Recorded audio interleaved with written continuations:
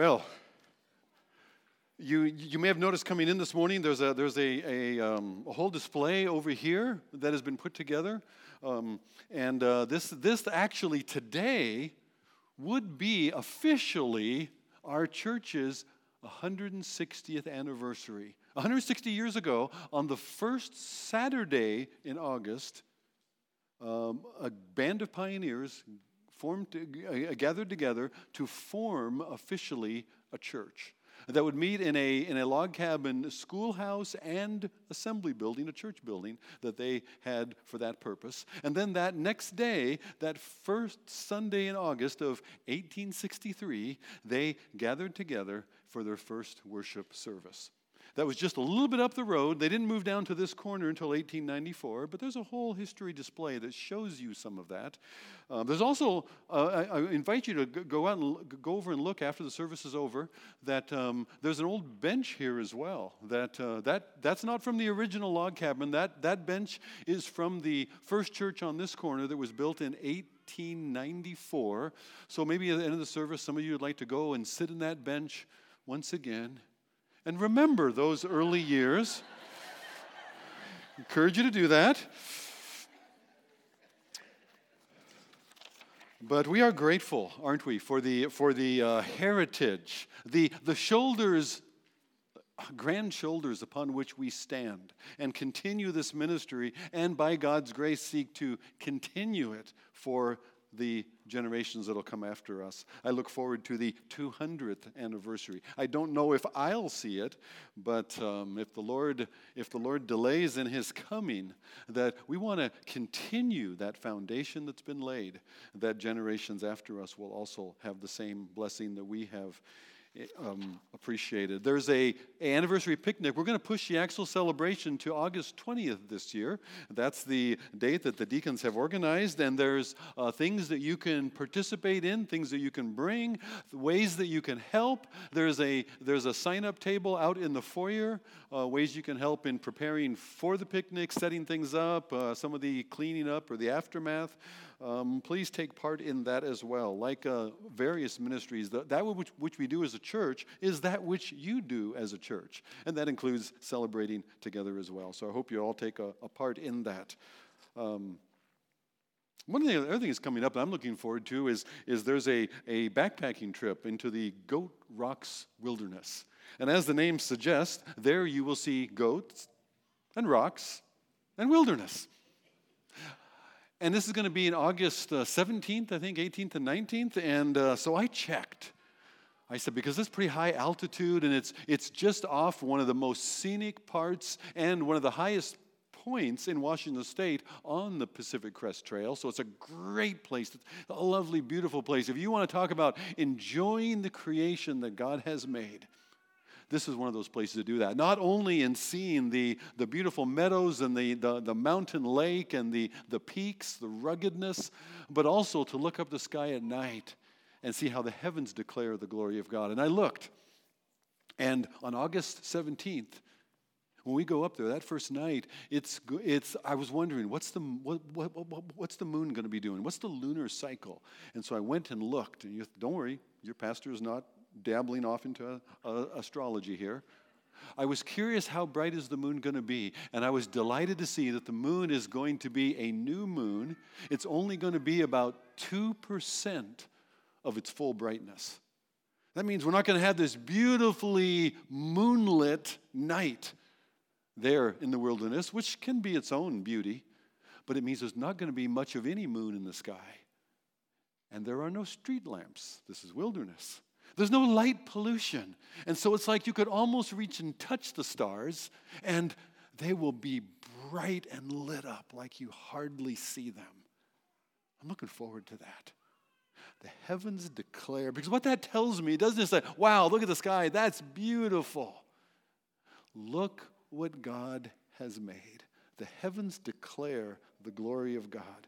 That's now if we were up there in Goat Rocks Wilderness, and there, right there next to the lake, right there kind of at the peak of the trail. The trail goes up, swings around, then comes back down again. And there's this beautiful lake that's only glacier melt off the surrounding slopes. That's all the water, that and the rain that fills this lake. There's no stream into it, only a stream flowing out of it.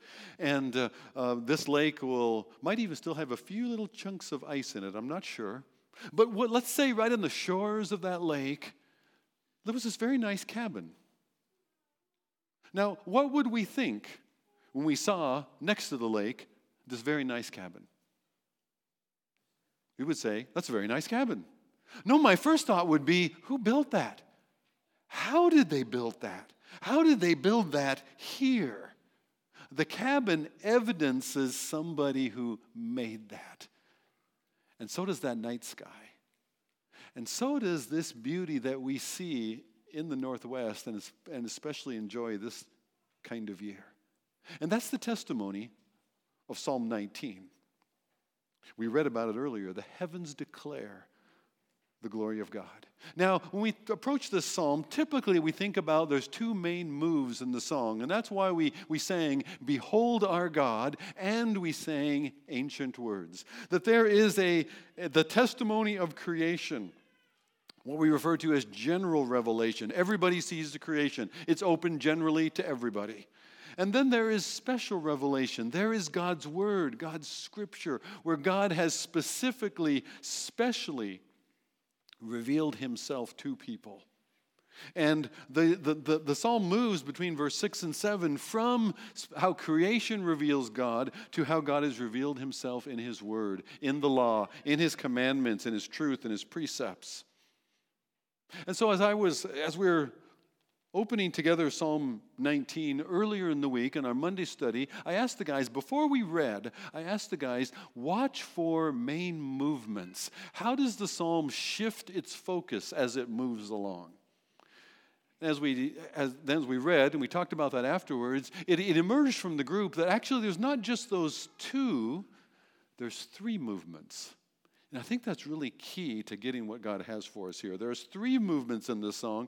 Verses 1 to 6 speak of creation as God's general revelation. Evidences God to all, and it assumes some accountability that we have to God. But it doesn't really tell us who that God is and what exactly he requires of us. But there's the testimony, like that cabin by Goat Lake, there is the testimony who made this. Who is this God who made all of this? Creation speaks to a creator. Then verse 7 to 11, the focus moves to Scripture, God's Word, specifically from the view of the psalmist writing early. And I think these psalms date to David's earlier years, even before he's been anointed as king, but he has not become experientially king. He's still on the run from Saul. And so in that sense, when David is writing about Scripture, about God's Word, he's writing in terms of the law, God's commandments, God's precepts, which are truth. He's writing about that record of Moses as also the historical record of God's faithfulness in his dealings with his people. And in God's law, there's a revelation of who God is and how we are accountable to him, what that accountability requires. God's scripture is good, it is right. God's law has no fault in it. It reveals God and it shows his standards, but the law shows that there's a fault with us. There's something wrong with us. And then we move to the last movement, verses 12 to 14, where again the focus shifts. It shifts from creation to God's word to us. Who can discern his errors? What is our response to God's revelation in creation and then in his word? What is our response? And I call this a move from general revelation to special, specific revelation to what I'm going to call this morning transformational revelation. Because the revelation of God to us becomes transforming in our response to it by faith. So hold that thought as we work through the psalm. We know of God in his creation. We are accountable to God through special revelation, the Scriptures, and we are transformed by God in our response in faith to His Word. Psalm 19. Let's begin. I'm going to read again verses 1 to 6. The heavens declare the glory of God. The sky above proclaims His handiwork. And I think this is a testimony not only in the nighttime, but also in the daytime. Day to day pours out speech, and night to night reveals knowledge. There's some of that poetic structure. We go from nighttime stars to daytime the sky, to day pours speech, night reveals knowledge. But they're not talking. Verse 3, there is no speech, nor are there words. There are no words whose voice is not heard. But verse 4, their voice goes out through all the earth, and their words to the end of the earth. There is a testimony without words that begs for words to be spoken about it. There's a wonderful thing right there. Just the creation begs for the God who created it to be explained and to be revealed, and God does reveal Himself, and He reveals Himself through Moses as Creator. Genesis 1:1. In the beginning, God created the heavens and the earth. And He goes forward from there. He moves from general revelation into the specifics. You know, in your life, God has changed you and you live differently. And there is a testimony that is seen and heard, yet without words. And yet, doesn't that testimony without words, doesn't that changed life beg to be spoken about? Those around you that see you different, that see you transformed by God's truth, they need you to tell them how that has happened, how God has done that. Their words go out through all the earth, their words to the end of the earth. And in them He has set a tent for the sun, which comes out like a bridegroom leaving his chamber, and like a strong man run its course with joy. It's rising from the end of the heavens, its circuit to the other end. There's nothing hidden from its heat. We see in creation God's awesome power. See God's creation and be amazed. Be in awe and wonder. Amazed is a way overused term today. And yet it fits here. Be amazed. Be awestruck at the creation that God has made. We see God's awesome power in the size and span. Just this last week, again in the news, the telescope could see farther. They identified galaxies they've never seen before, where God has placed them. God's awesome power in the size and span of creation, both by day and even more by night. God is way bigger than we could imagine Him to be. There's a value in science and in telescopes. The value of science is to see God's fingerprints on the work of His hands. The sky above proclaims His handiwork, the work of His hands. And there's value in science. According to, I gave you a whole list of quotes. They're on the back of your notes, so don't try to jot any of this down. But there's a couple I wanted to share. First of all, by Louis Pasteur. The more I study nature, the more I stand amazed at the work of the creation. The study of the creation should point us to the Creator. Galileo, the laws of nature are written by the hand of God in the language of mathematics, to the unfortunate dismay of many a high school student. I like this one by Albert Einstein. I want to know how God created this world. I'm not interested in this or that phenomenon, in this spectrum of this or that element. I want to know His thoughts. The rest are mere details. Albert Einstein. Francis Collins, the leader of the Human Genome Project. I am a scientist and a believer, and I find no conflict between those worldviews. And neither, apparently, do 40% of the working scientists who claim to be believers in a personal God. So don't be afraid of science. It doesn't always mean, it used to be science was held up as, well, the science says, and science is irrefutable. Don't question science. Well, guess what? Over the last several years, we've learned to question science. Maybe just a little bit. A little healthy skepticism can be a helpful thing. But when we consider science as the honest and open study of that which the Creator has created, we can gain wonderful insights into the greatness of our God. We see God's faithfulness even in the predictable order in the solar system and in the universe. In our own solar system, as the sun rises and sets, those lunar cycles that we can predict, and I know what the moon is going to be doing a few weeks from now.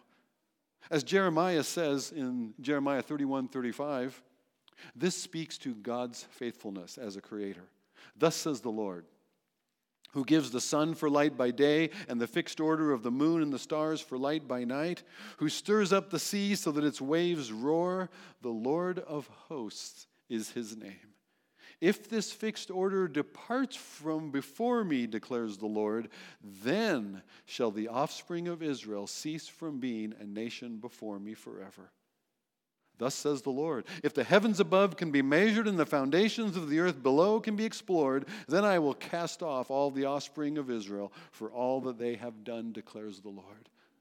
The order, the predictability in creation is a witness to God's faithfulness to Israel, to God's faithfulness to us. Jeremiah 33:25, thus says the Lord, if I have not established my covenant with day and night and the fixed order of heaven and earth, then I will reject the offspring of Jacob and David my servant, and will not choose one of his offspring to rule over the offspring of Abraham, Isaac, and Jacob. I will restore their fortunes and will have mercy upon them. You can count on it. I am faithful. You see his faithfulness through his creation. And all humanity has some witness to that. Romans 1 tells us that all humanity has witnessed to, in the creation, God's greatness and our general accountability to him. Romans 1, verse 18. And again, you have these references in the notes. Don't worry. I hope you'll go back and look at some of them. Verse 18, for the wrath of God is revealed. It's shown. It's revelation from heaven against all ungodliness and unrighteousness of men who by their unrighteousness suppress the truth. Well, what truth? Verse 19, for what can be known about God is plain to them because God has shown it to them. What is it about God that he's shown to everybody? Verse 20, for his invisible attributes, namely his eternal power and his divine nature, have been clearly perceived ever since the creation of the world in the things that have been made. So they are without excuse. For although they knew God, they did not honor him as God or give thanks. But they became futile in their thinking, and their foolish heart were darkened. They looked for another answer. They looked for another explanation. They turned from God, whose existence they knew, and looked in futility for another answer instead. Another answer to which we wouldn't be accountable. They looked in the Lego bucket and they said, there's a house in there. Who built that house? No, wait, I don't want to know. And they closed the lid and they walked away. Creation reveals the Creator generally, but not personally. It tells us we have a Creator. We are accountable to somebody. We didn't just happen by some coincidence. But it does not tell us what that Creator requires of us. Creation also shows us something is wrong. In the movement of the seasons, from spring to summer to harvest to winter, a time of death. And it reminds us of the mortality that we see not only in human life, but in all living creations. Something is wrong with creation. And yet, the witness of creation doesn't tell us what to do about it. How will God restore the creation, or how will he restore us? That takes a more specific revelation from God. Aware that he is there, what does he ask of us? What does he expect of us? What are God's requirements? And there we hear in verse 7, the law of the Lord is perfect, reviving the soul. The testimony of the Lord is sure, making wise the simple. The precepts of the Lord are right, rejoicing the heart. The commandment of the Lord is pure, enlightening the eyes. The fear of the Lord is clean, enduring forever. The rules of the Lord are true and righteous altogether. Verse 11, moreover, by them is your servant warned. We see God's creation and we're amazed. We read God's word and we're convicted. There we come face to face with, what do you require of me? What does the one who made me expect?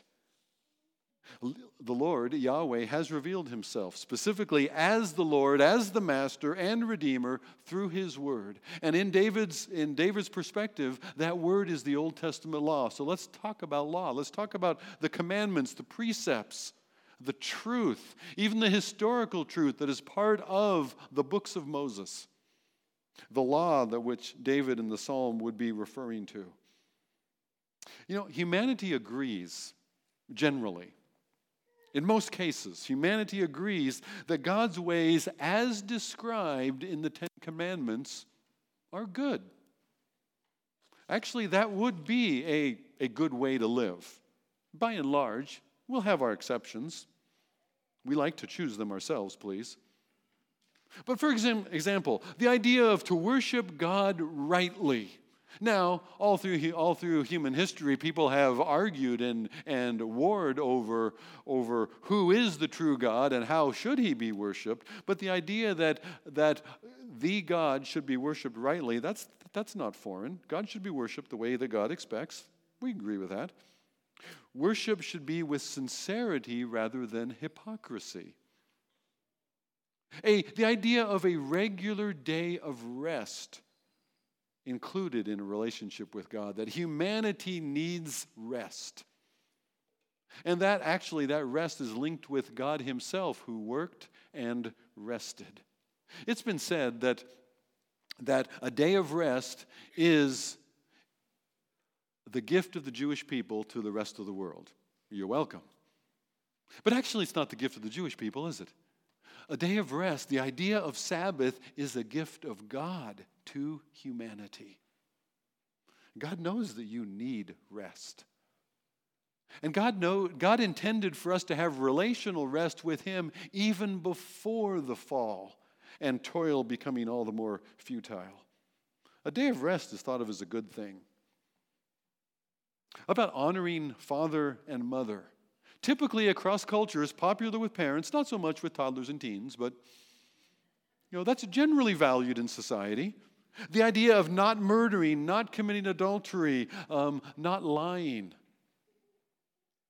not stealing or coveting, the basis of individual property rights, the foundation of personal liberty, opportunity, even prosperity, founded in, I can own things that are mine, that shouldn't be just taken from me by somebody else. And they value the recognition of individual property rights. Whether you get yours by taking from somebody else, once it's yours, like any toddler, what's yours is now mine, and what's mine is mine. And 2-year-olds understand this. Generally, humanity understands that. It's not that we think those 10 Commandments are just weird. We don't like what they say about us. How does the law apply to us? Now, you're Christians. Let me assume that for a minute. That would not be an assumption I want to finish the service with. But let's just, for now, assuming that the majority of people here are believers in Jesus Christ, that it's through faith in Christ that I am in right relationship with God. Not by what I do, but by what Jesus did for me. I'm in right relationship with God. And I've been freed from the judgment of God's law against me as a Christian, so I'm freed from the law. Well, what role does the law then play to me now? What does Psalm 19 and its extolling of God's law, what does that have to say to me, to you? Well, there's a way for us to rightly use the law. And remember, Paul wrote to Timothy, and he said, all Scripture, including the Old Testament, including God's law, all Scripture is profitable for what we understand about God, for doctrine and for correction, and for rebuking and for instruction in how to live rightly. that all Scripture is profitable, that these things that are written before are written for our instruction. Okay, so the Old Testament and the law have something to say to us. How do we rightly use it? I want to give you 4 principles. That's 3, 4. 4 principles, okay? First of all, the testimony of the Lord is sure. The law of God is a reliable witness of God's moral character and attributes. The law shows us what God is like. When you read the Old Testament, when you read the law, a wonderful study in the 10 Commandments, what do these say about what God is like? The Word of God reveals God. He is the unique and only God. Have no other God beside him. He desires a Sabbath relational rest with his people. He is the source of life. He's the giver of life. He says, do not murder, because he gives life instead as the creator. He gives rather than steals. He is faithful, and he always speaks truth. He is not a false witness. He doesn't covet, but he generously shares his glory with us. The law shows us what God is like. But by them is your servant warned. The law also shows me what I am like. The law reveals, the law confronts my sin. Romans 3, verse 20 says, by the works of the law shall no flesh be justified in God's sight. Nobody's going to be declared righteous before God on the basis of works of the law. I did what the law required, because by the law comes the knowledge of sin. The law points out my sin. It shows me my error over and over again. Run, run, and do, the law commands, but it gives me neither feet nor hands. A better thing the gospel brings. It bids me fly, and it gives me wings. The law shows me my sin. It shows something about myself. What kind of person am I that I have to be told not to steal? That I have to be told to be faithful, to not commit adultery? That I have to be told not to lie, otherwise I would lie when it's convenient and advantageous to me? There are things that the law describes that these are the things that I would do. In and of myself, the law shows me something about humanity. It shows me something about my own sin. But God's law revives the soul. Another way to translate that, it restores or preserves life. The law revives the soul by pointing us toward Jesus. Remember when Jesus walked with those 2 on the road to Emmaus in Luke chapter 24? There, from beginning in Moses and the prophets, from all the scriptures, Old Testament, he showed them the things concerning himself. The law which is the written revelation of God, the written expression of God, the written word, would certainly point us to the living word, the Word who became flesh and dwelt among us. We would expect that the law would point us toward Jesus. Think about Passover, Christ our Passover sacrificed for us. Think about the Day of Atonement, when all the guilt and sin of all the people was laid upon one sacrifice, who took their sins, who bore their sin away from them, never to be seen again. The law points us to Jesus. The law, Galatians chapter 3 describes, is our tutor, our child conductor, that person that had the responsibility to take the master of the estates, to take their children to school and back, to conduct them safely, to point them the way and to lead them to their goal, going to school. The law is our child conductor. The law points us to Jesus. Finally, the law shows us a new way to live. The law shows us what life looks like different from our depravity. The being filled by the Spirit, love, joy, peace, patience, kindness, goodness, gentleness, meekness, self-control. Against these there is no law. To love the Lord thy God with all thy heart, to love your neighbor as yourself, these are the fulfillment of the law. All the commandments are fulfilled there. The law makes the simple wise. It shows us a new way to live. Law shows us what God is like. Let me give you an example of this. The law says, thou shalt not steal. Law says, thou shalt not steal, because God is not a stealer. God is a giver. And so, the law says, do not steal, because I am a fallen human. I would steal. I would take that which is not mine and claim it for myself. The law tells me, it shows me my sin. The law points me toward Jesus as the one who committed no sin, who never stole, but rather bore my guilt on himself. And then the law points to me a new way to live, not stealing. In fact, that commandment carries over into the New Testament in Ephesians chapter 4, where it says, let the one who stole steal no more.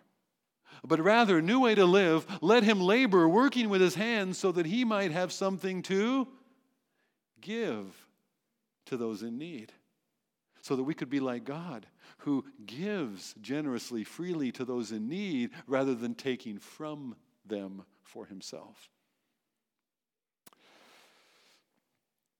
So the law reveals to us what God is like in ways that do convict us, in ways that show us our need for a Savior, in ways that show us our need for forgiveness. Even the sacrifices repeated over and over and over again remind us that there needs to be a fuller forgiveness of sin. Where will it come from?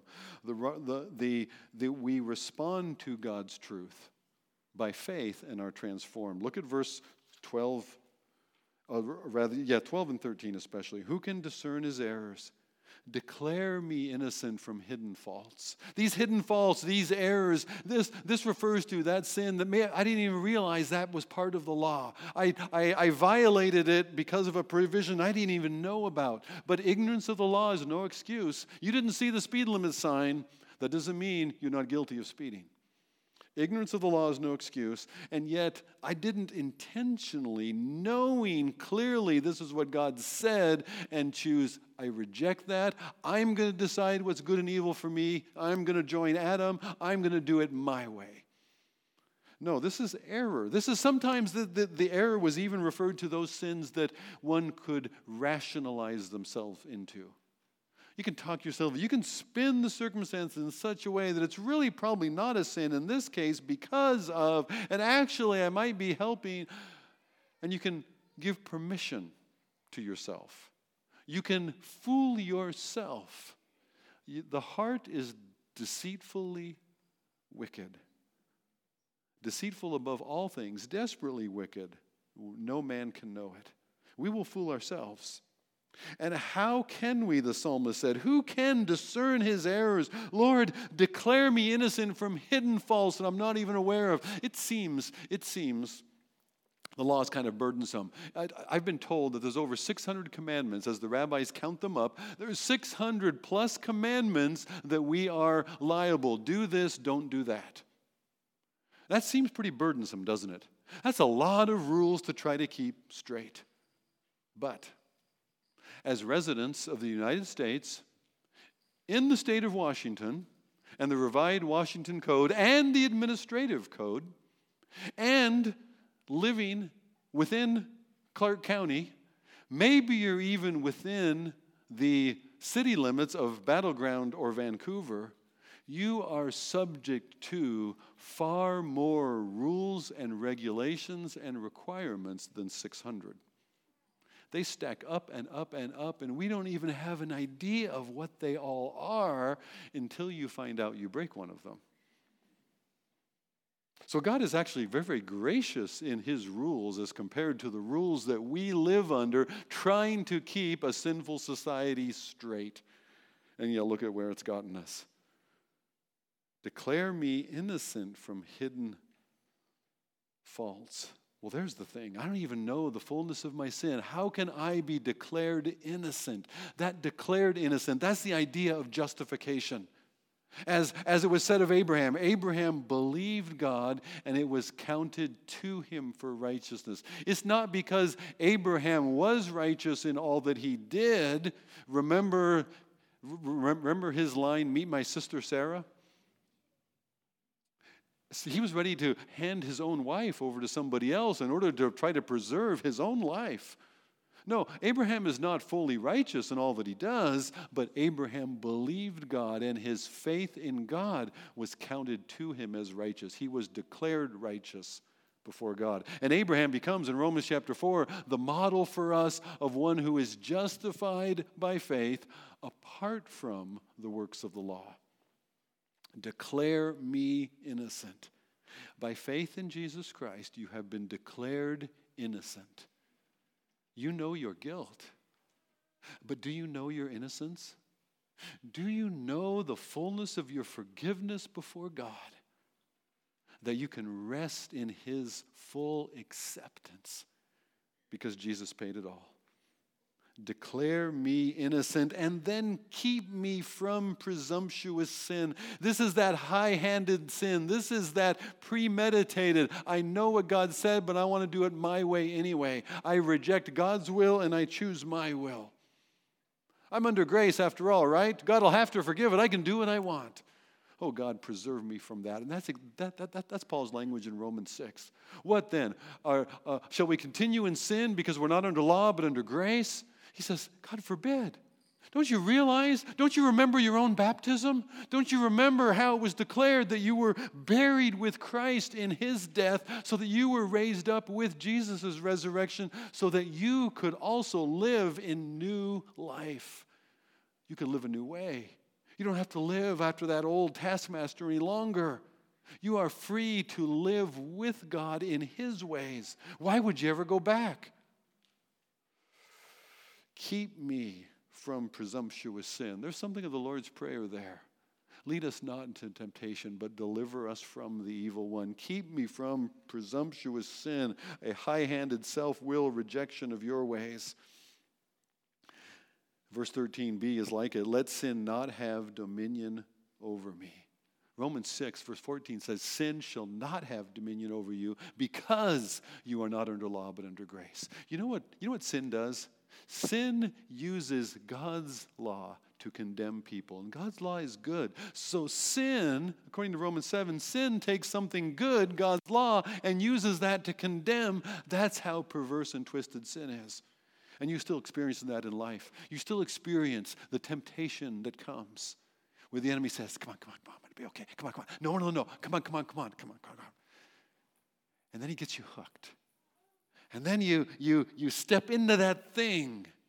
And then the same enemy, what does he do? How could you? Why, look at you. Look what you've done. You're terrible. You're horrible. You say you believe, but look. And he would use that to separate you from the God who loves you, from the Savior who has redeemed you. But the grace of God in Jesus, who paid for all your sin, takes the teeth out of the tiger.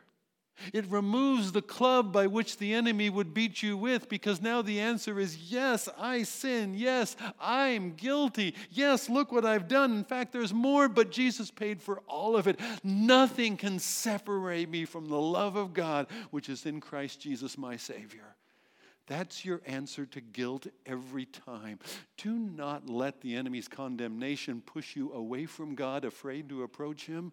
Come boldly before the throne of grace so that you will find grace and mercy to help in time of need. Don't let him intimidate you and scare you away. Let not sin have dominion over me. Then I shall be blameless and innocent. You see the transformation that's hinted at in the psalm? Declare me innocent. That is not experiential. It's a declaration by God. That is justification. Then I shall be blameless and innocent. I will walk in your ways. I will walk in your innocent. I will be being made, being conformed, being transformed into the likeness of Jesus, my Savior. A little more like him day by day. Then I shall be. Responding in faith to God's word is where being declared innocent becomes my experience in being. It's the new life that I have with God in Christ by his Spirit. That happens as I respond to God's Word out of awareness of the Creator who I am accountable to. I look to the heavens and I'm amazed.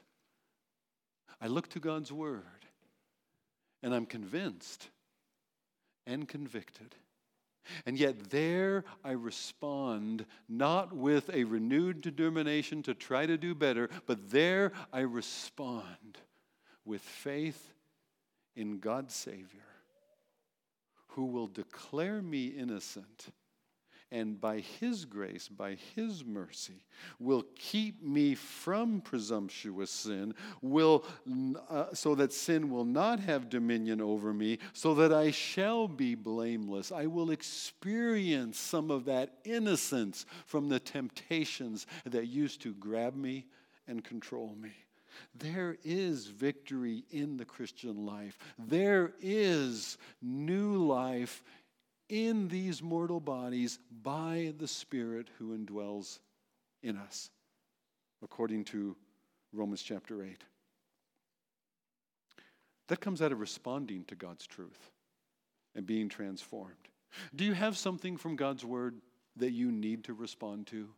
You know this, God has showed you this, and you need to step into it. You just say, God, I believe you concerning this. And I need to change, I need to do, I need to step, I need to give, whatever it is. I need to commit. There's something God has shown you out of His Word. Something I love about our D group model is we hear from God's Word. The whole discipleship group model, a center part of it, a big part of it, is learning to hear from God individually as I read His Word day by day. So that I highlight a particular place in God's Word where He speaks to me. I explain, I seek to understand what does this mean in its context, so that then I can make a right application.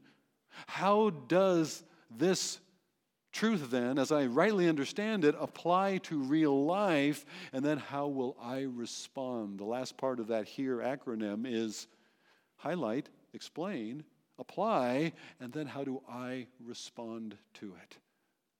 If you haven't had that experience yet, walking with others in a discipleship group, let